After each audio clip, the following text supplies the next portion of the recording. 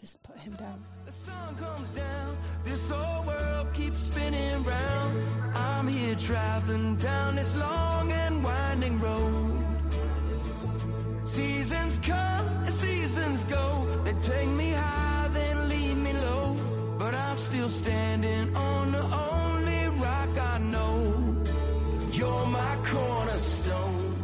All righty, here we go. We're digging into a new Root Issues in a new year with our new bumper music. That's Toby Mac, Cornerstone. And we're going to be talking about our cornerstone today. I like it. We're going to be talking about the cornerstone of the gospel. And one of the comments that just came up, somebody said it in the room. I'm here today. I'm Chris. I'm here with Alyssa. Hello. And Steve. Hello. And we are going to get in this, and we're so excited to have you back. So excited. So excited to have you back. But I mean, it's like somebody made the statement of like, I think it was Steve, just like, man, as we start the new year, we need that gospel reset. Yeah. And that's our cornerstone, Jesus Christ, our gospel reset. Today, we're jumping into Steve's message from Sunday. We are going on into Ephesians.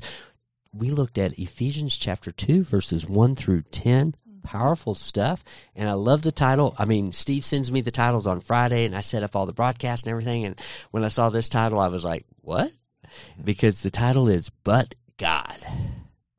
And I was like, wow, where's he going to go with this? Yeah. Because it's like, but God, and so I love it. So we're going to get in and dialogue about this. Steve, do you want to hit any of the key points there in Ephesians 2, 1 through 10 that we're going to build on? I've got the amplified version, so if I read from it, it may confuse a bunch of people. Oh, okay. Yeah. You want me to just read the ESV then? Yeah, you can read ESV. Oh, let's just get into it here. Ephesians chapter 2, 1 through 10. This is Paul to the Ephesian church, reminding believers of who we were, what we were saved out of. We can't understand grace fully unless we understand the human condition. And this is such a big, major issue today, right? Yeah. Understanding, having a healthy biblical understanding of our human condition. And this is what Paul says. He says, and you, church, were dead in the trespasses and sins in which you once walked, following the course of this world, following the prince of the power of the air, that's the devil, the spirit that is now at work in the sons of disobedience, among whom we all, Paul includes himself before he was saved, even as a Pharisee, Paul includes himself, among whom we all once lived in the passions of our flesh, carrying out the desires of the body and the mind, and were by nature children of wrath, like the rest of mankind. But God, being rich in mercy, because of the great love with which he loved us, even when we were dead in our trespasses, made us alive together with Christ. By grace you've been saved, and raised us up with him, and seated us with him in the heavenly places in Christ Jesus, so that in the coming ages he might show the immeasurable riches of his grace, and the kindness towards us in Christ Jesus. For by grace you've been saved through faith. And this is not your own doing, it is the gift of God, not a result of works, so that no one may boast. For we are his workmanship, created in Christ Jesus, for good works, which God prepared beforehand, that we should walk in them. There you go. So good. All right. And so, but God. I feel like for me, this is a really good explanation for why I struggle when I'm trying to do things in my own power. Mm-hmm. Yeah. And then I keep hitting that wall of like, why is this not working? Why am I so tired? Why did I do that again? Yeah. And then I think this so great for the new year, and looking ahead for what we should, try and set as goals, things to work on. You have to have God if you're going to work on anything ever. Yeah. That's good. Yeah. And I mean, I think it is. It's like, Steve brought us in at the first of this message, kind of taking us to this point of like when those hard things are happening around us. I mean, it's like I ran into a gentleman across the alley the other day, and he was petting my sweet puppy and just talking, and he was just all excited about the new year. Like, it's a new year. It's going to be good this year, his hope's in like, that. And I love that hope is inspired in the new year. Sorry.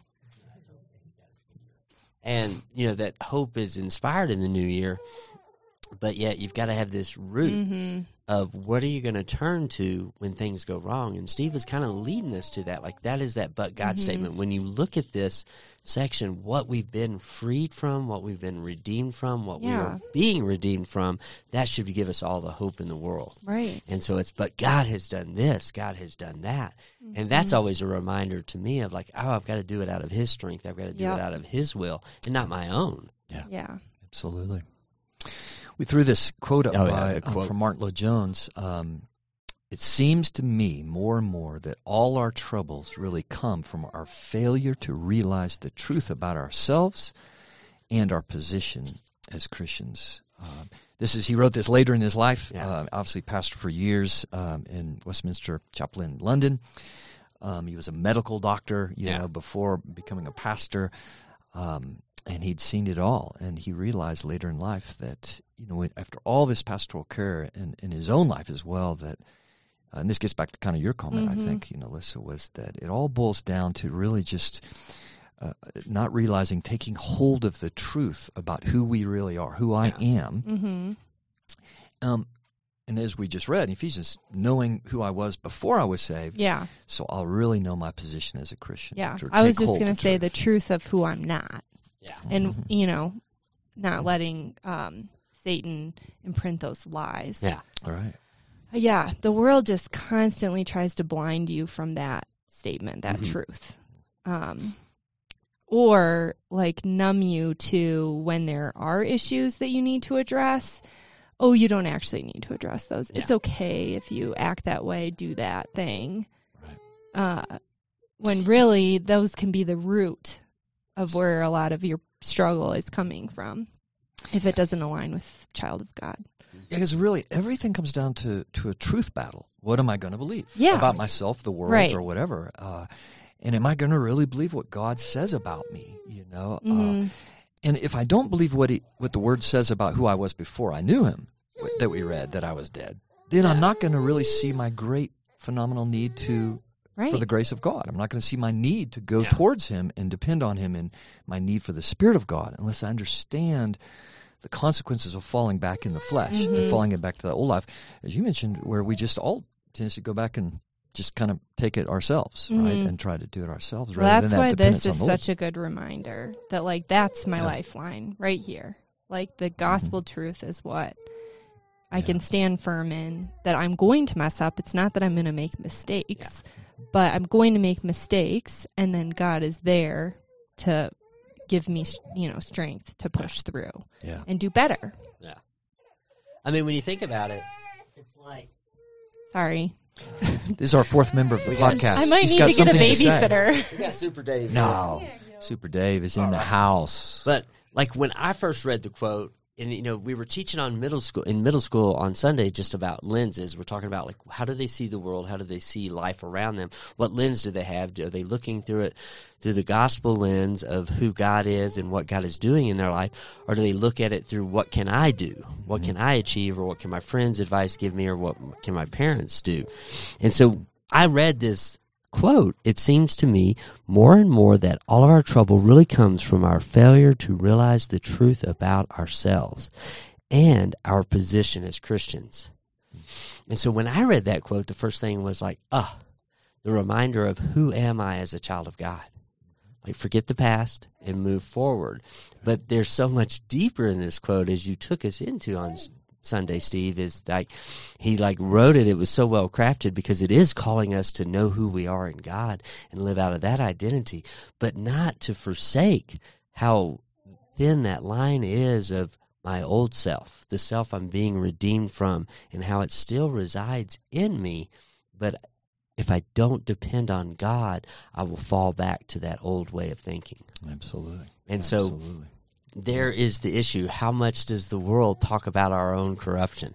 Well, the world's just constantly going to push you to falling back without God. Well, yeah, totally without God. And then for me, it's that cycle of reminding myself, like, I haven't really been spending a lot of time in the world or in the Word. Or, I'm out of Bible study. It's always like right when right when I finish one of the Bible study sessions, it's like, oh, now I can take a break. Like, that was a lot. I did it. We finished it. Right. But then in those breaks are when the world, Satan's right there. Yeah. You know, and then that's when I'll notice I'm shorter with my kids. I'm, you know, nitpicking Carson. And I'm like, why is this happening? Oh, that's right. Because I'm, you know, not having my quiet time, or I'm not pressed in and thinking about things, from the Word. Yeah, like the big picture of things of like God is redeeming us. You made this statement on Sunday talking about like we have to remember that our salvation is still being processed. We're still being made right.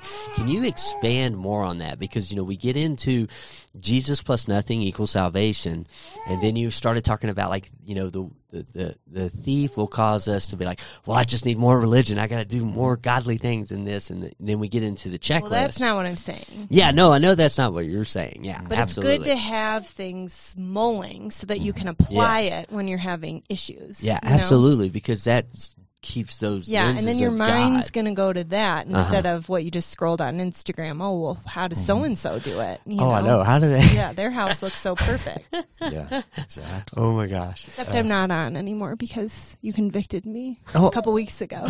You said, get off that social media. Get off that social media. Sorry. But that's the ploy. That's the constant struggle is, you know, are we living out of what God is saying about us, or are we living out of what the world says we should be like? And then when we get into that tripping hazard, we have to remember that our salvation is still being worked out. Our salvation is still growing in us. Yes, we said the prayer. Yes, we have salvation, but yet we are not complete until we see Christ. And so that's what I want you to expand on. Like, what is this completion work? Like, you know, because I don't want to ever err over into the cheap grace side where I just take for granted what God has done, for granted what God is doing in me. But how do I analyze and see where He's growing me? Yeah. I think just two quick things. One, to go kind of deeper into the text, the two times in verses 1 through 10 where it talks about you've been saved by grace, saved right? By grace, yeah. Is a perfect participle. In other words, technically that means you were saved at a point of time in the past, and you are still being saved. Yes. So there's continual action. So I think in more simpler language, it's this idea that I'll just read this statement that we tried to let people hold on to, is there's nothing so wonderful as the gospel. God's glorious grace in the past, in the present, in the future, and the confidence we have to remember but God. Yeah. But God, in His love and mercy, He brought His grace, saved us. And so I think it's this interweaving together this idea that it's His grace that saved me at some point in time. Yeah. I was saved, redeemed by God.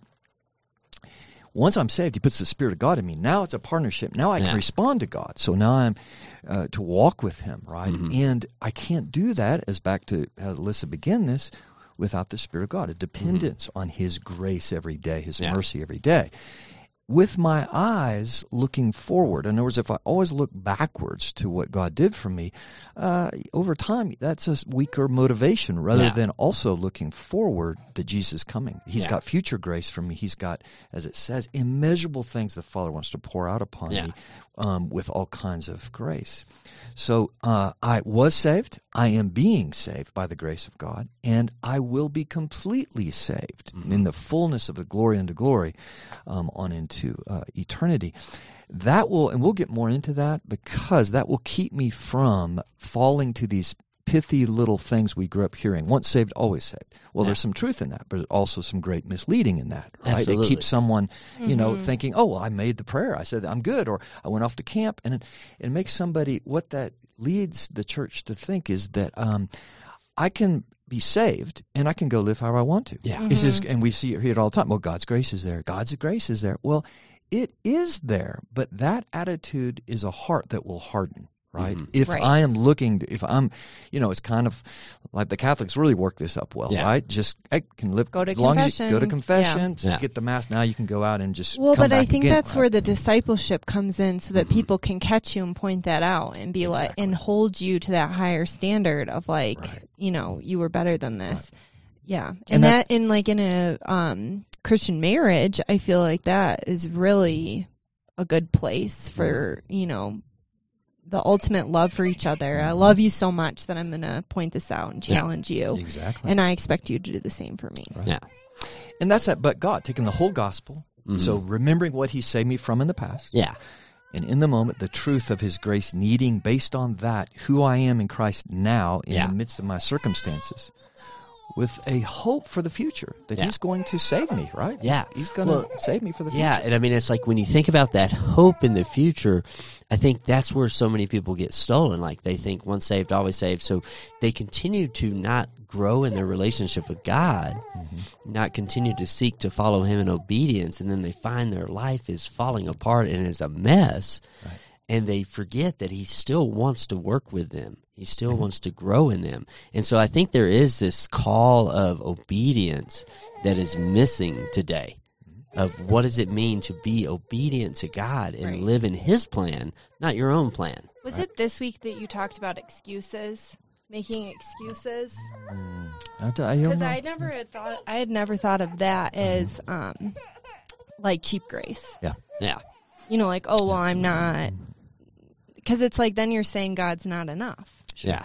Well, and that's a big deal in our culture today, right? Just making in the entitlement mentality or whatever. And that fits, that's just in that same stream of cheap grace, where we shouldn't be saying statements or anything that is. I'm growing up and just working with single adults for years. You know, it's always the question that came up is, how far is too far? Yeah, how far? And I always say that's the wrong question. That's the wrong question. So the same thing is once saved, always saved. Well, that's not the right question. Yeah. In other words, you should be asking, how holy can I be? Yeah. How much can I please God? It shouldn't be, how much can I get away with? Right. So, in other words, it's just exposing the heart. And You're I have to look at my own heart. You're naturally going to make mistakes without trying to. Yeah, totally. You know, or like pushing the line. Well, yeah, no, totally. And I mean, I think that goes back to our quote. Right. That, like, do we understand our total deprived nature and how we're drawn to that and how that pulls us in to thinking like, well, you know, I deserve this. It's been a hard week. I know God has blessings for me, but man, I just need to cut it loose right now. Yeah. Or that, I love that question. Like, how far is too far? Like, what's the line? Like, we shouldn't be looking for the line. And I think this is the role of disciple maker, and walking with somebody. It's so important is to call that out. And I remember the times, multiple times, where when I was younger, that being called out by a youth pastor or somebody I was in discipleship with, is just it brings it back to, but God. In other words, am I just trying to subtly use the gospel, right, to do the least I can do, or get by with the most I want to, whatever, you know, can I do the least, rather than, wow, how can I please him more, right? And that's what we constantly, all of us need to be pushed is, boy, are your affections moving more towards him, your love for him, your desire because of his great love and mercy, and because looking forward, he's coming back. Yeah. And he has an eternity of grace he wants to pour out. But there will be a reckoning. We realize Jesus is coming back.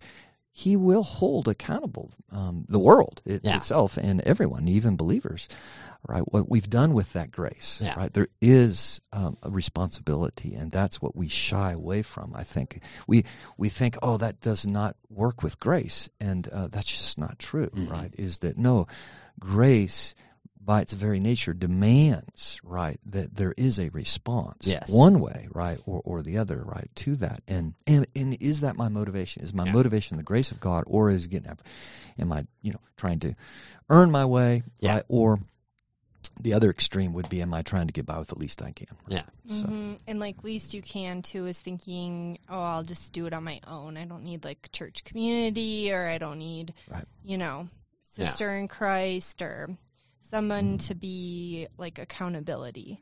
Because I think through those two things, like being in the Word, having quiet time, sitting alone with God, that conviction comes through. Yeah. And then you realize those points where you're, Yeah. Absolutely. Well, I mean, as we move deeper into this, like you called out, and this is kind of like the next point that I really want to hit on, because this is where it becomes like, when you look at the quote, when you look at what Ephesians is saying, Paul is expressing that, like, you've been saved from so much.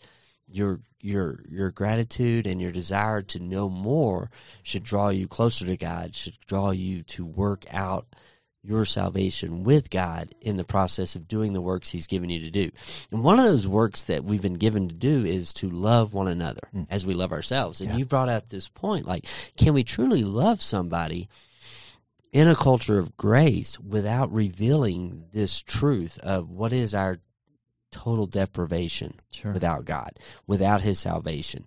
And I mean, I know, for me and for so many people, it's a struggle because we want to accept them, we want to love them, but we're not really telling them the truth of, like, you're missing the big picture, and then there's consequences for that. Yeah, and I think this is the role of discipleship. I'm not advocating. Obviously, you step right out there and tell someone, no, you're dead in your trespasses and sins, right? So I don't think anybody's advocating that. But the big but is today across all media, and so much of what is online and everything else is only the preaching of the grace and the good news without the first part of that. And again, you don't see that in Scripture anywhere. Yeah. It was always repent. Here's the calling out. Here's the bad news before the good news, because the good news is not good unless you understand the bad news. Otherwise, there's no need for the good news, right? If I am good, if I think I am inherently, I have something to stand before God with, and if I think others, and this is the rubber meets the road, and this is what's so hard, is we look at our children, we look at friends, family, and we want to say, but they're a good I love them. They're wonderful people, and of course. From our perspective, but the reality of the Scriptures that if the Spirit of God does not reside in them, they are still a part of this world. And I think we have to have a discipleship where we go into that truth, and true salvation requires a repentance, so it's a turning away and a realizing of that. And now, as we grow in our faith, we're going to see that more and more. But there's a lot of dishonesty. People call it kind of the bait and switch. We draw people into church, or we draw people into friendship, and we think, we're just having such great ministry, and we never get around to really telling them the fullness of the gospel. Absolutely. And so I'll take Jesus. I love me too. This is great. And they never have to wrestle with, wow, I need him. This is how much I need. I'm dead without him. Something really hard happens, and then that's a good test of relationship. Because it's like, well, are you going to listen? Like, I have an answer for you, and and I can pray for you, and this is what I'm going to think. And then if people meet you with, good vibes only, or like sending, that's really hard. Then, but that doesn't mean I don't.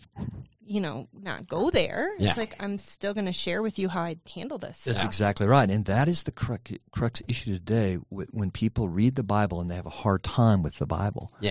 Is the tough stuff in the Old Testament, or the tough, like this passage we just read, is that it's an affront to them. They don't see it as hopeful. They don't see it as hopeful. They don't see the but God part. Condemning. Exactly. And and if they wrestle in that condemnation, then they're either going to go, there's not a full gospel. There's not fullness of the Spirit, coming upon them, right? So that's the role of this, and the importance of the book. God is the response of the gospel to the reality of what the Bible says of our human condition. Right? A proper diagnosis of my problem, our problem, ultimately, is who I am without God. And until I address the problem at that level, I'm not going to have any radical breakthrough. And so we just need to make sure the church is called to deal with those core main issues, not all the other surface issues. We'll get to those, but we need to deal with the core issues. And have humility and openness in, not just like, I'm a Christian, so I have it all together, and I'm, so good.